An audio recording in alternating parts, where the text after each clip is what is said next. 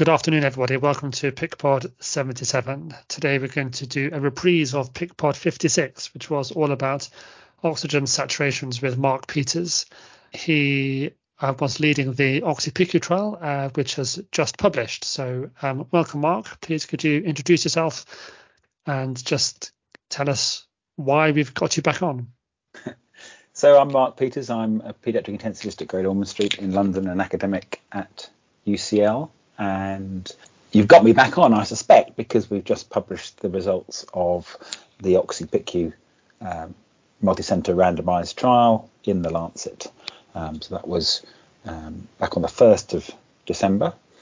And for your regular listeners, remember we discussed this a couple of years ago when it was just setting up. But essentially it is a comparison in intubated emergency admissions to paediatric intensive care who were receiving supplemental oxygen.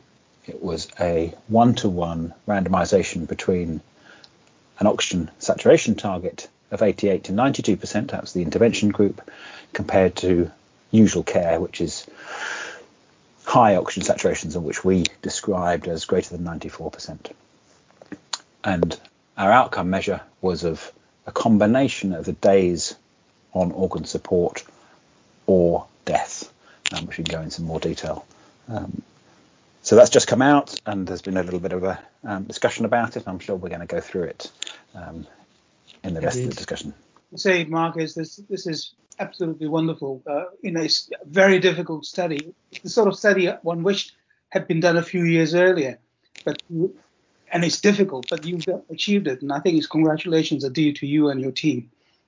Well, it's a huge team. I mean, there were 15 centres that contributed to this. They all had to put in the effort of screening people rapidly after emergency admission or acceptance.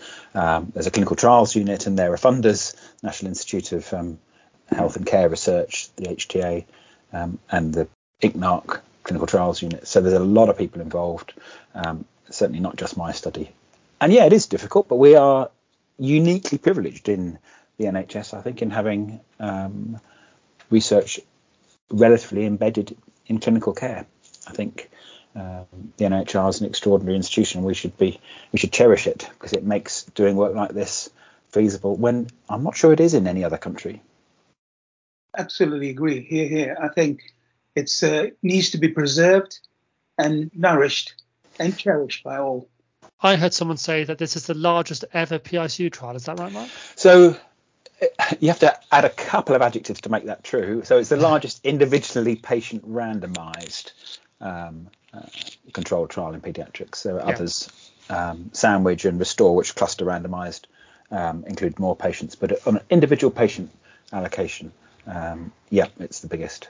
So we randomized 2,040 patients, the majority of whom went through to the primary outcome measure. Which absolutely hammers the usual number of sort of 300 to 500, which is a good trial, isn't it? We can get proper results from that amount of patients, but this is when you're going up to consent available for 1,872 patients. That's remarkable.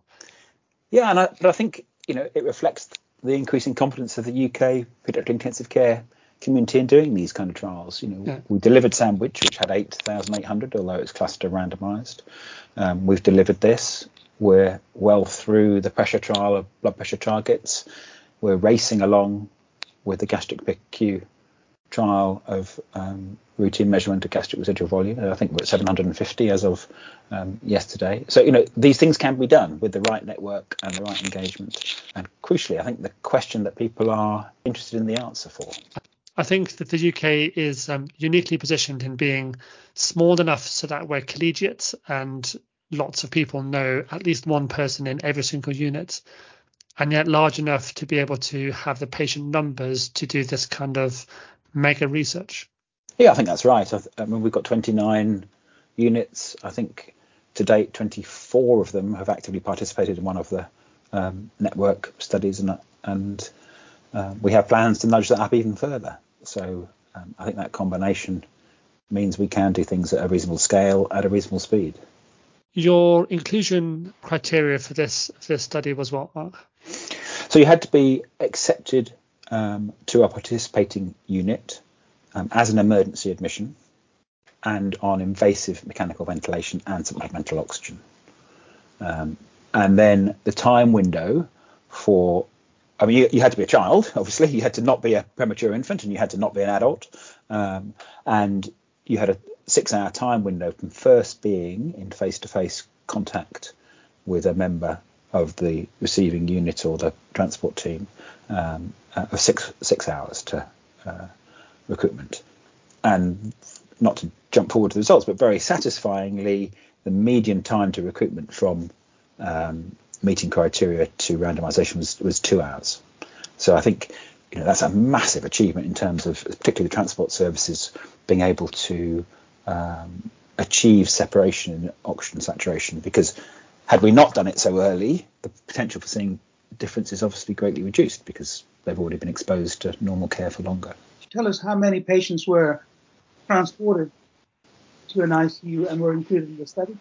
You know what? I don't have that number in front of me. I mean, at GOSH, the vast majority of the emergency admissions would be external transports. I don't think we've divided it up by that. I could probably find it somewhere in the appendix. But it's quite an achievement, isn't it, to sort of bring in patients, get them randomized, include them in a trial. Apart from the UK having the right size and the right funding support, the other key feature we have of our research here is the governance and consent processes that permit us to start a randomization in an emergency situation, start a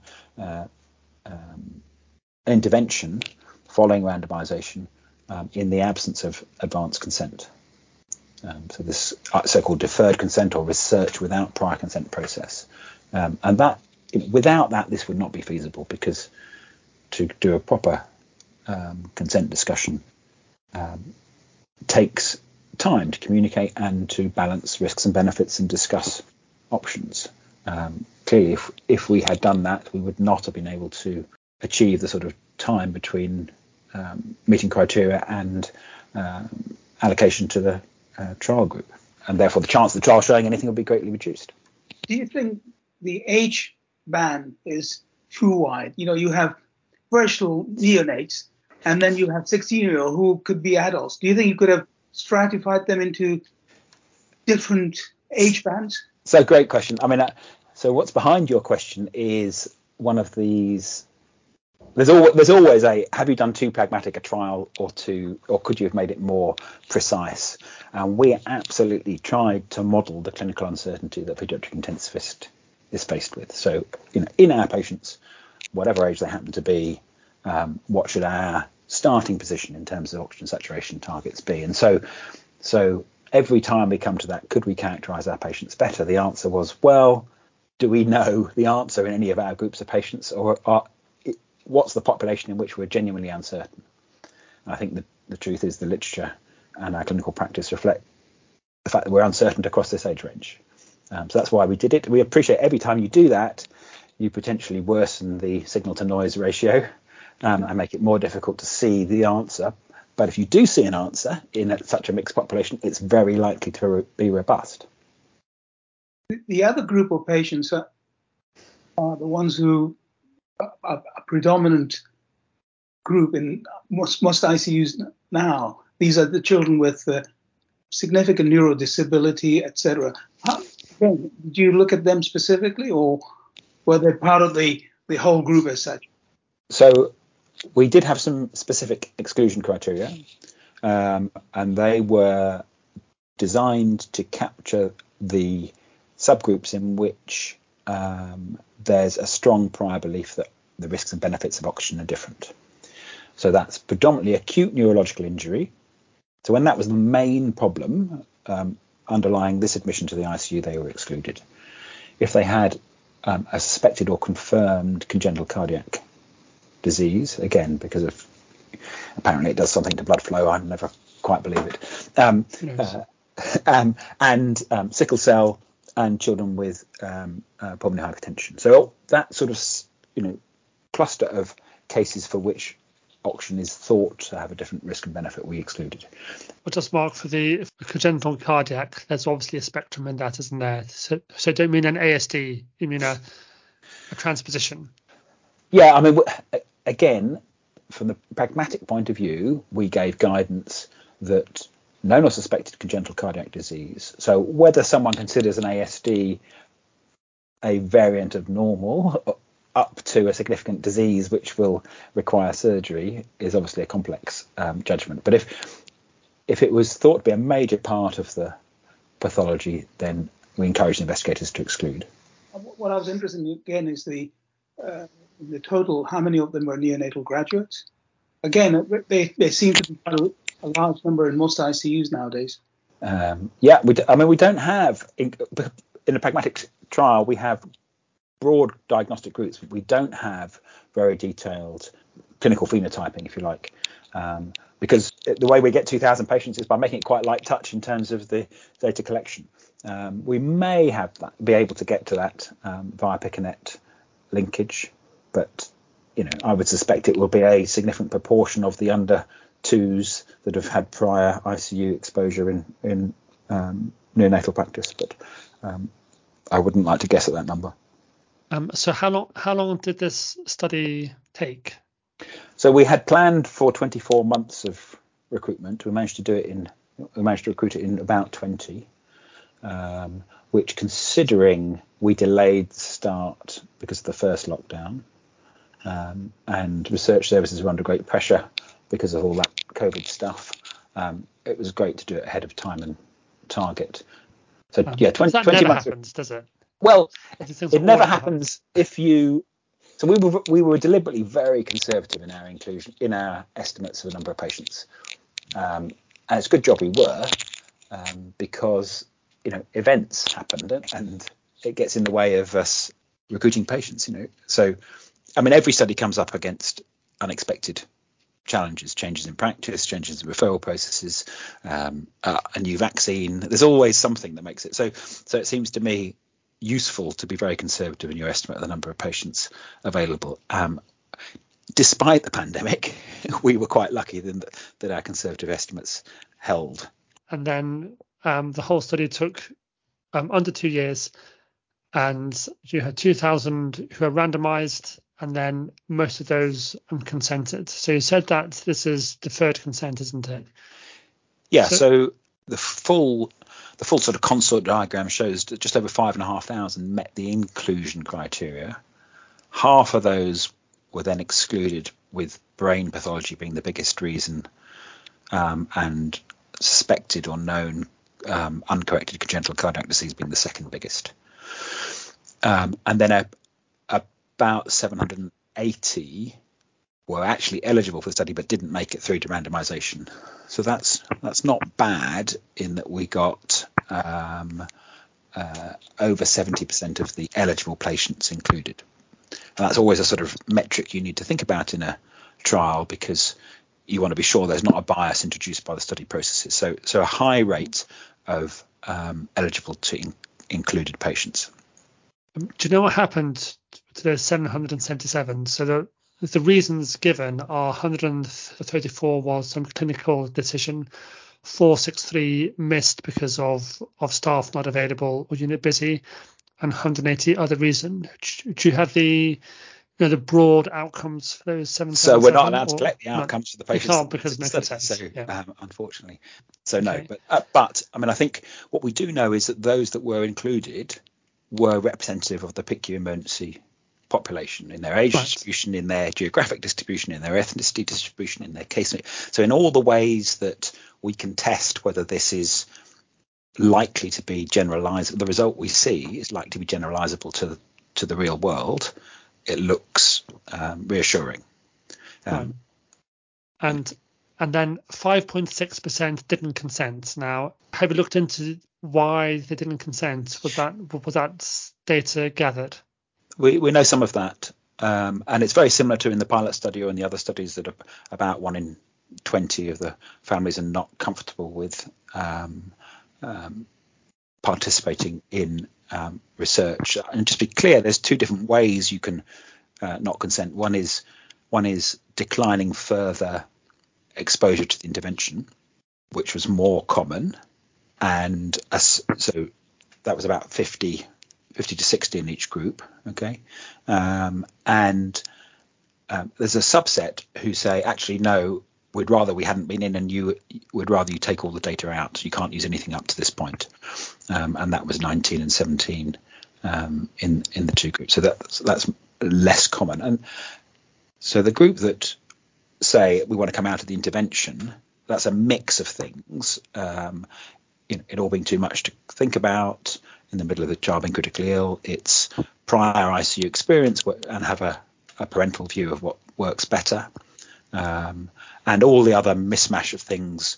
Looked after children where it's difficult to determine who has consent, a natural distrust of science in some people, a whole mix of reasons. But the rate is really remarkably consistent. It's about 5% of the total across this for fever, the OxyPICU.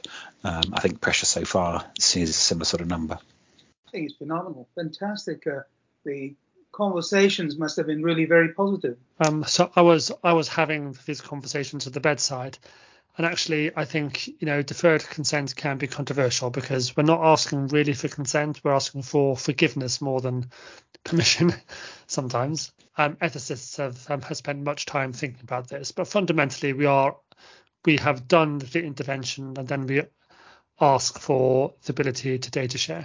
There's no other way of doing this properly. Okay, so I'm a big supporter, but the conversations are different to a normal consent trial, so it does feel different. Yeah, and I think it's just worth reflecting on the preconditions for being allowed to use research without prior consent, and they are that both the options, or however many you're choosing between, are already in clinical practice. Okay, so we had an intervention that is recommended in some of the policy guidelines of using lower oxygen saturations, and we know that some rare UK clinicians already followed that. Much more commonly, we were generously oxygenating our patients. So both of those are out there. There was already variation in care, but effectively it was random or individual based. And so what we're trying to do in a trial like this is to recognize that variation and systematize the variation so that we can learn from it. And I think so. This is not using some high risk novel drug for the benefit of big pharma. This is teaching a bunch of well-intentioned but uninformed intensivists between their clinical options, and it does help us. It gives a little nudge as to what might be preferable. Especially as we don't have the answers for it. So I think to search for the answers is probably a very sellable clinical trial, isn't it? Well, I think that's one of the points. So one of the reactions I'm sure Patrick experienced at the bedside is, how do you not know this? It's such a fundamental thing, you'd think. How do you not know what the best starting oxygen saturation target is? Mark, can I go back to the trial again? Because I just wonder, how easy was it to maintain 88% saturations? Because clinically, you find that the minute you put a tube down and you give them an hour or two of oxygen plus a bit of pressure, the oxygens go up, saturations usually go up to mid-90s. How do you maintain that? Great question. So this is the adherence thing, and there's a whole slab of work and lots of graphs to try and show how that worked. And the honest answer is that only a proportion of the patients in the intervention group were down actually within the target range. But the intervention was to aim for it, not necessarily to achieve it. Okay, and so although only some were in the target range, a whole lot more were breathing 21% oxygen. Okay, and were above the target range. And that's perhaps best illustrated if someone's going to look in the supplement. We have a figure of what happened to the FiO2 with each hour in the first 24 hours, and you can see that both groups start with saturations above 97% and an FiO2 of about 55%, and both fall in the first hour. Okay, the control group falls by a handful of percent, whereas the intervention group falls much more. you can see that the groups separate really dramatically. So we're down in 40% at 1 hour in the intervention group, and that separation persists. So the intervention was rather more reducing exposure to oxygen than it was necessarily hitting the target range. Does that make sense?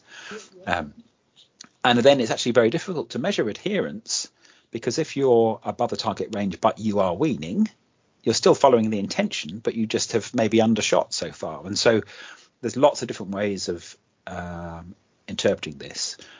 But actually, relatively poor adherence, of course, is a conservative issue. And what I mean by that is that if we had perfect adherence, we'd of course expected greater physiological and potentially clinical differences between the groups. So the fact that people are people and things take a while and everything's noisy and physio comes along and turns the oxygen up, or we go off to scan and they're in 100% oxygen for a bit, all those things that make it more difficult, they tend to bring the two groups further together. And so if we see a clinical benefit of low oxygen through all that noise, it's even more likely it's real. So Mark, having looked through your paper plus the supplementary, I'm sure you spent hours trying to decide which figures to include in the main paper and which in supplementary. But you're talking about figure 4, that's on page 25 of the supplementary, and it does tell a story there about the very, very rapid separation.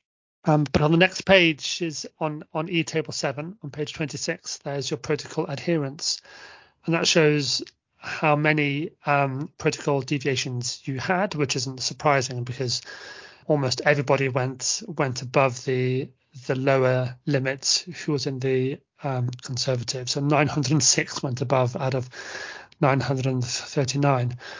I'm a big fan of asking for both the intention to treat and per protocol analyses. I think you can learn different things from both, but here that's simply not feasible, because to keep someone in the conservative oxygen range at all times is practically impossible, isn't it?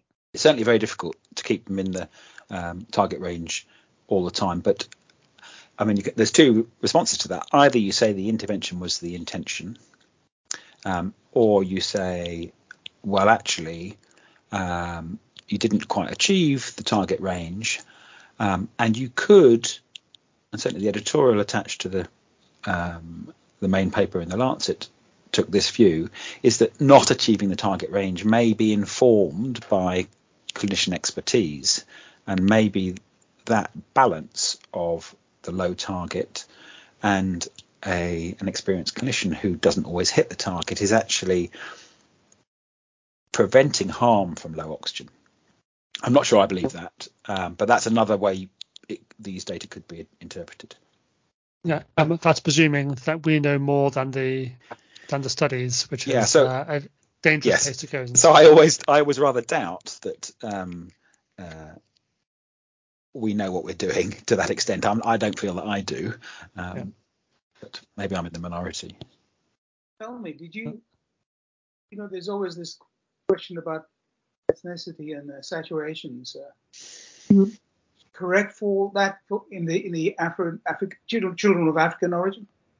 So the issue here is that there's believed to be a tendency for darker skin to underread on the SpO2 compared to the SaO2.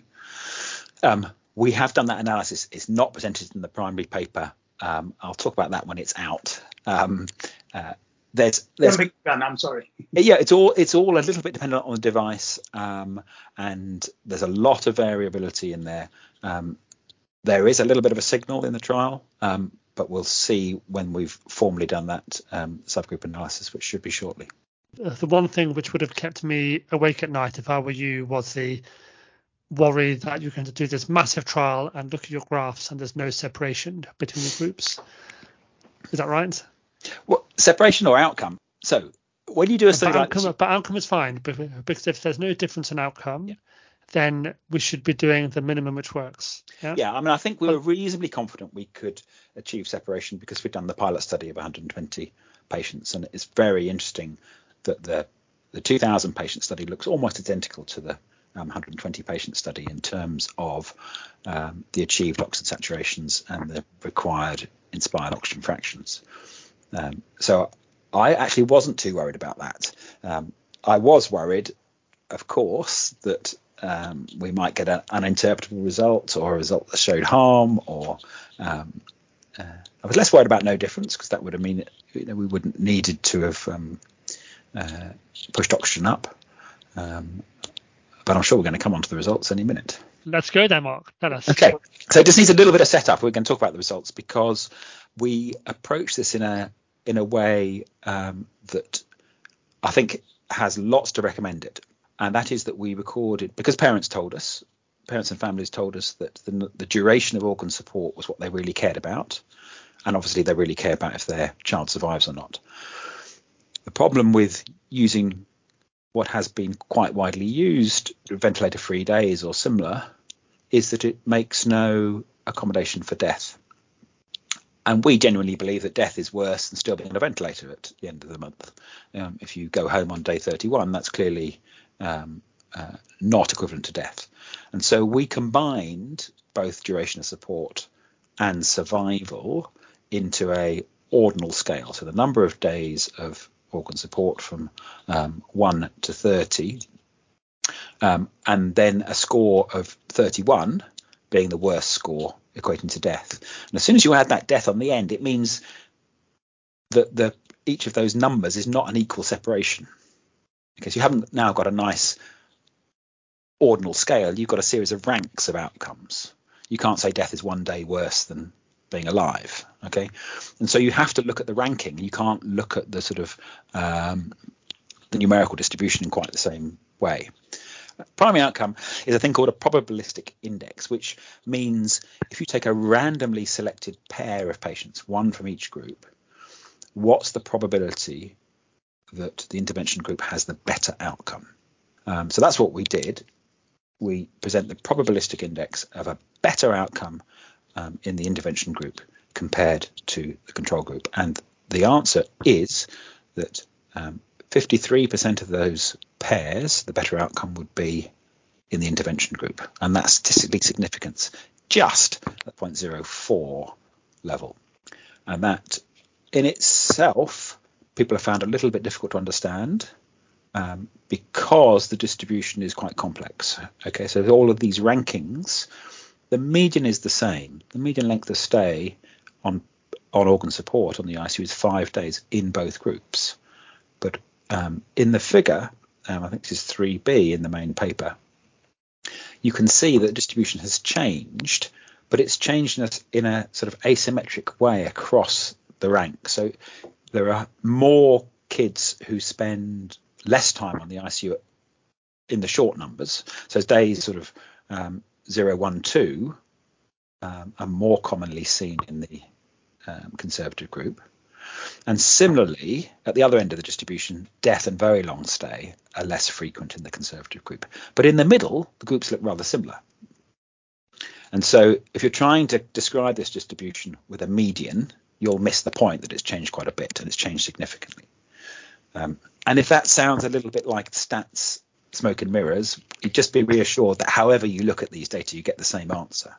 Okay, if you use odds ratios for the distribution of the same outcome, so you then get a nice survival curve and you cut it in very different places, you get a 16% reduction in the odds of persistent organ failure or death. And again, the same significance figure. And the advantage of doing it that way is you can adjust for all the covariates, the age and the baseline severity of gas exchange or the PIM score and so on. Okay, so the result is positive. It's in favour of conservative oxygenation. It's a small effect, and it is at a threshold of statistical significance. And so that means that all those design decisions we made about the size of the trial, we're glad we were quite conservative about our sample size. We made no assumptions about mortality, and we made a small assumption about duration of organ failure. They turned out to be ballpark about right, but I'm glad we didn't try and do a 1,500 patient study. Otherwise, we'd have incorrectly concluded no effect. So, Mark, it is utterly intuitive that if you move the goalposts, you'll have to give less. So if you say going to aim at lower levels of ventilation, then you have to give it for a shorter time. However, the worry I think we all had when we started on this was, well, what's the knock-on effect? Yeah, is this a free lunch, or is there a problem? Are we going to have increased death? Are we going to have increased organ failure of other organs? Because we just have less DO2 around, so we're going to have less oxygen within the tissues in a child under stress, and that feels intuitively to be a bad thing. And it is a bad thing, because if we were to aim for saturations of 50%, then that is almost certainly going to be bad, isn't it?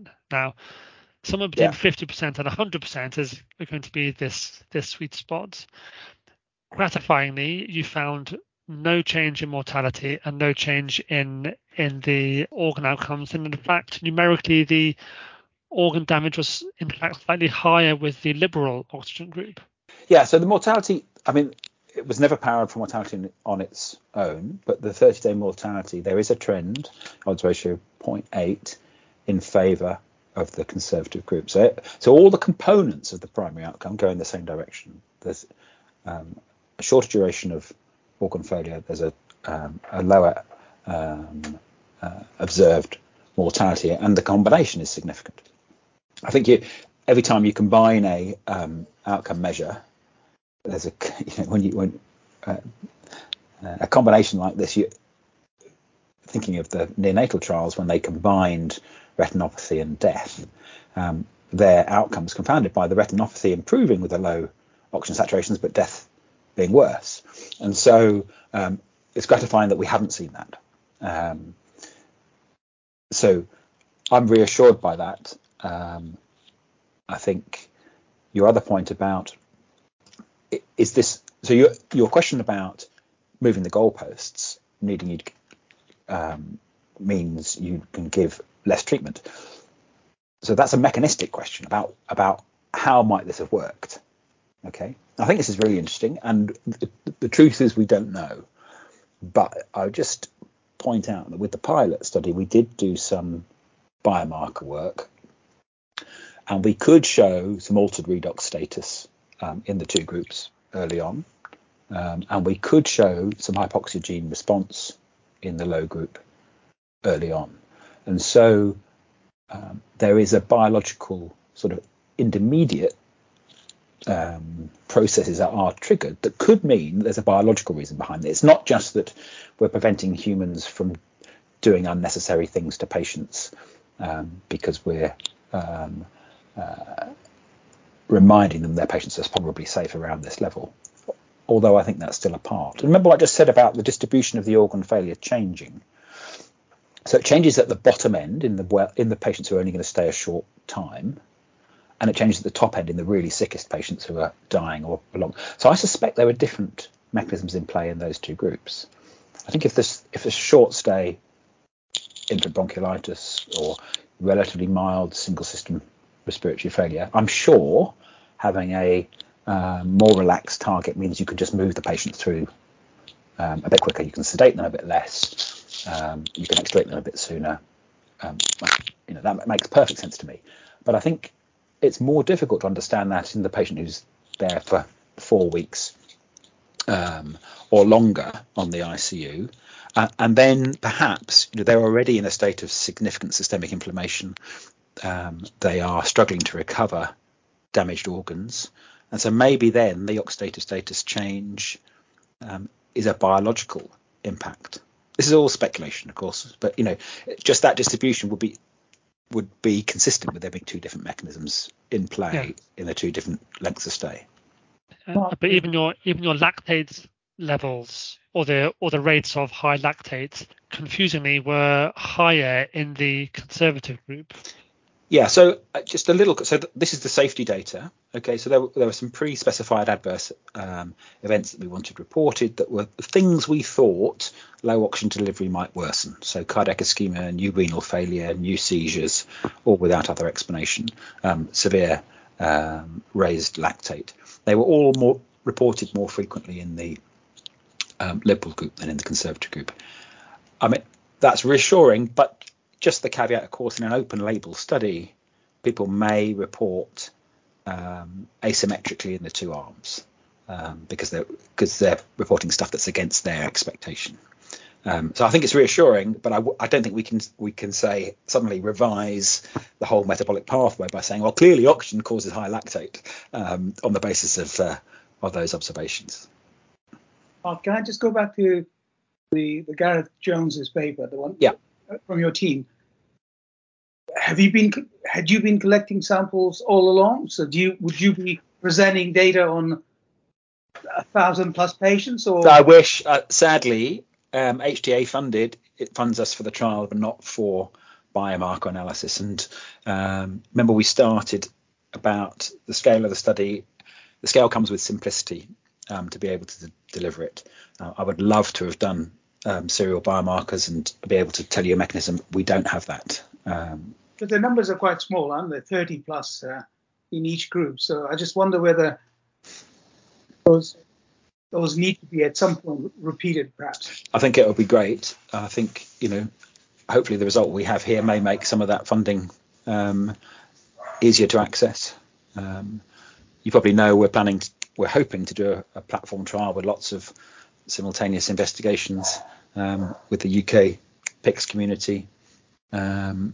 And we are trying to weigh up whether we could do biomarker collection in parallel with that. Do you think this could become a prescriptive way of managing patients in the ICU? Is this something that you have a child being admitted and you sort of say, well, we hope to try and maintain saturations around 88 to 92? Or is this something that will evolve with time? We need to put more time, do you think?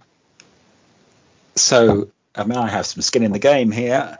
I think if we now have one data point, and that data point is in favour of 88 to 92, or the intention to target 88 to 92. I think we should follow it. I think prior to this study, we had a physiological basis for preferring oxygen delivery, but a concern about oxidative injury that was unquantified. We've now have one data point that suggests that the risks and benefits of 88 to 92 are preferable to greater than 94. So I think that should be your starting point. Now, I'm sure it would be fantastic if someone in another system did 88 to 92 versus 93 to 96 or something similar. You'd have to power the study quite extensively because it's likely that the effect size would be smaller.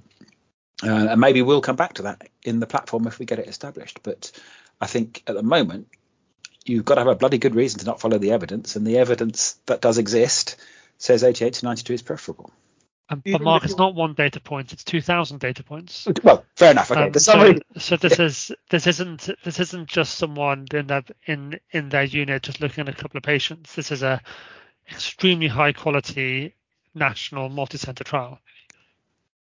I'm glad you said that, but I still think no trial's perfect. There will be, we can't quantify the extent to which the operators managed what they perceived as the risk, high or low, which could modulate it. So the only way to have got rid of that would have been to have a blinded study, and there are other things we could do that would potentially improve our understanding of the risks and benefits of low oxygen targets, which would be a sort of closed loop circuit between the inspired oxygen fraction and the peripheral oxygen saturation.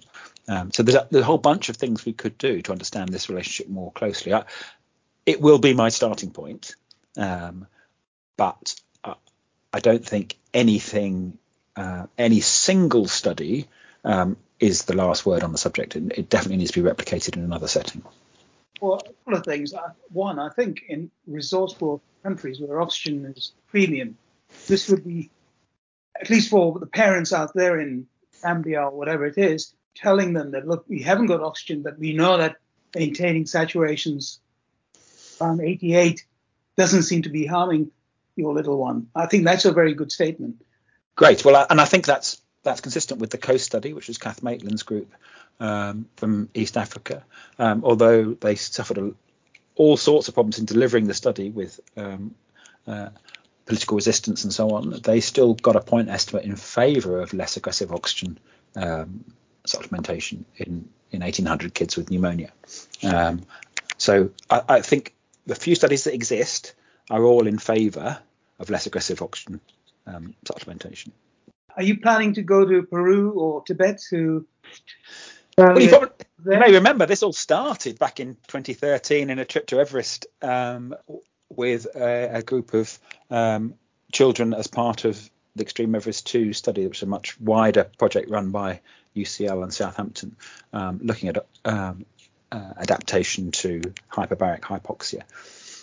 So I don't feel an urgent need to go back to do that. I think the mechanisms that are in play, I mean, there are some that are shared clearly, but I think that when you're talking about altitude, you're talking about sort of subacute exposure to hyperbaric hypoxia rather than an acute change in the context of critical illness.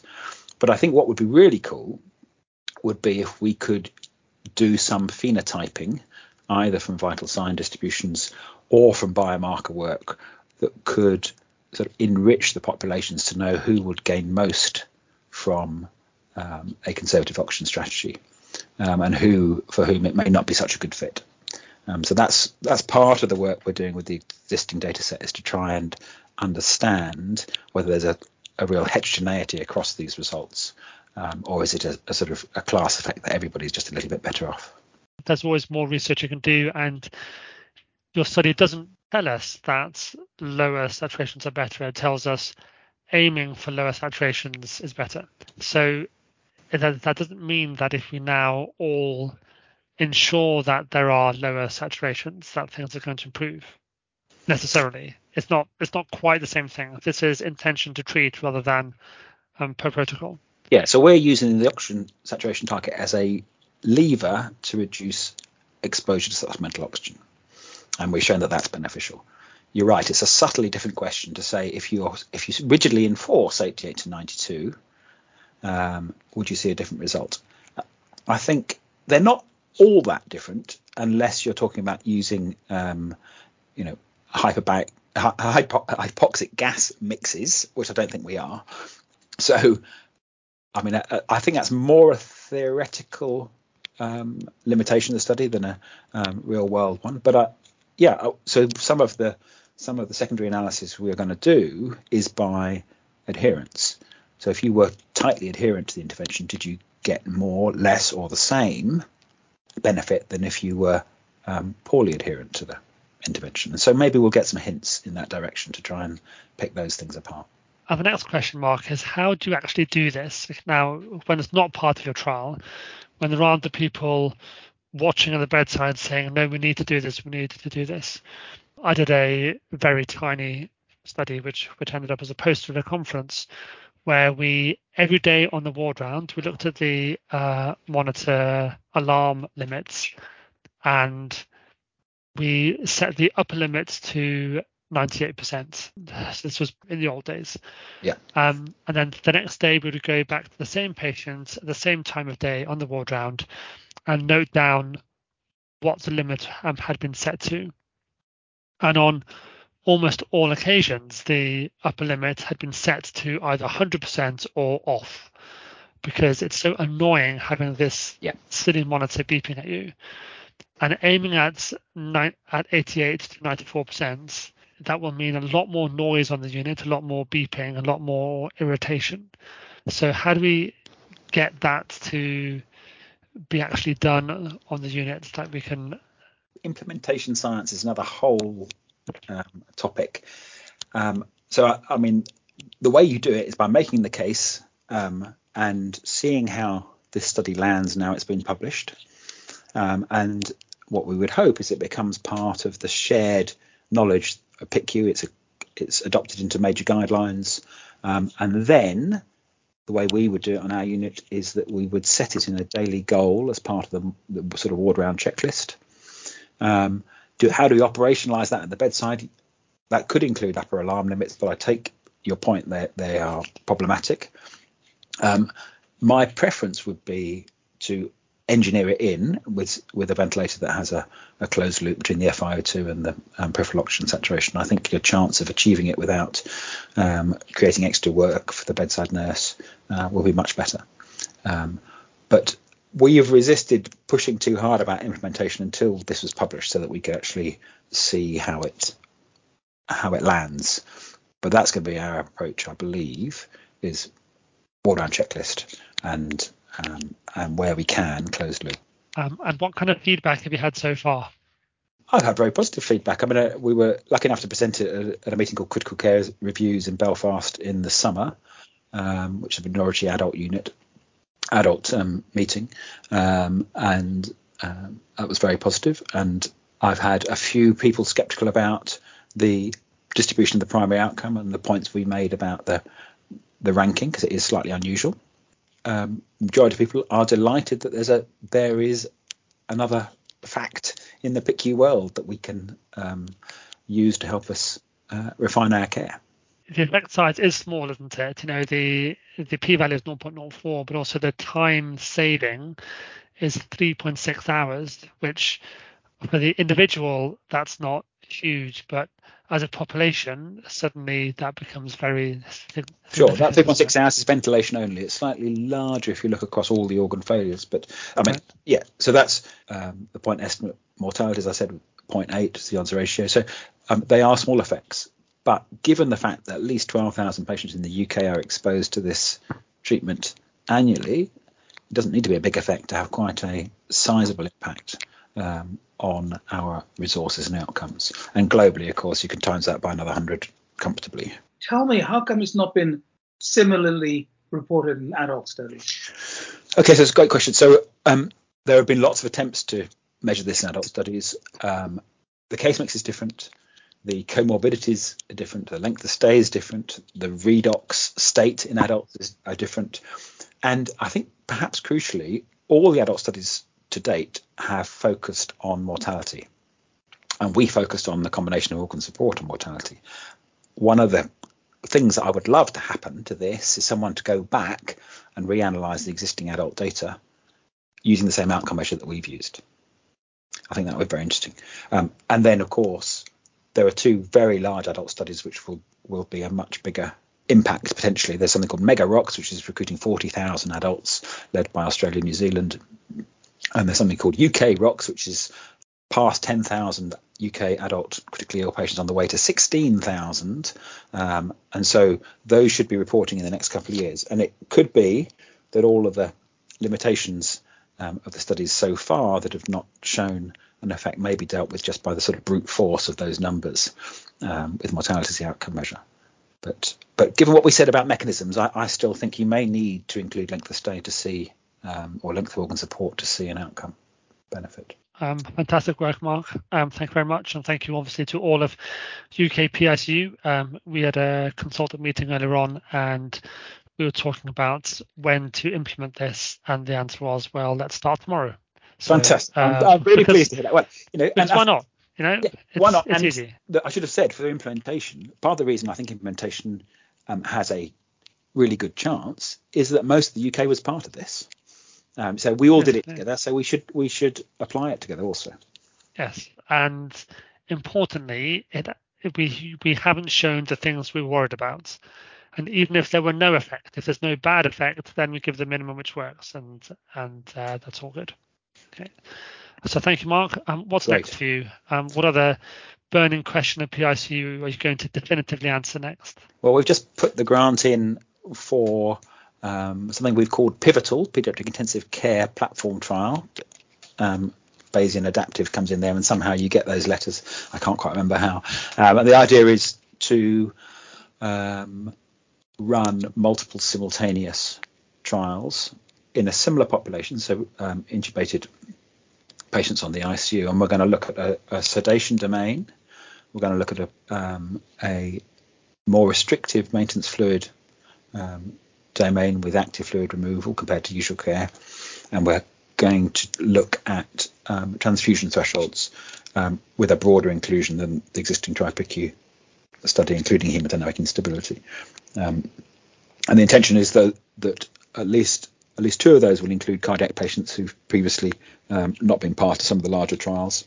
And the hope is we will be able to do something in the order of 10,000 patients over 4 years and potentially answer questions that have not been achievable beforehand. So we're trying to sort of formalize the structure that we had to build ad hoc for each of these current trials and use it going forwards. And hopefully, we'll be like our oncology colleagues, that we're learning from every patient that comes through our unit. Well, that's what Patrick, you and I talked about. Do you remember we talked about the fact that I think every child coming to an ICU should be included in one of the studies, as oncologists do, because that's the only way of moving forward. Thank you, Mark. I'm just going to leave you with the XKCD webcomics. The number 2268 is the tagline is just once I want to see a research paper with the guts to end this way. And then the text says, we believe this resolves all remaining questions on this topic. No further research is needed. There you go, Mark. Not quite. There's your mic drop. Thanks very much. Cheers. Until next time. Thank you, Mark. That was wonderful. Thanks. Congratulations again. Cheers. Bye.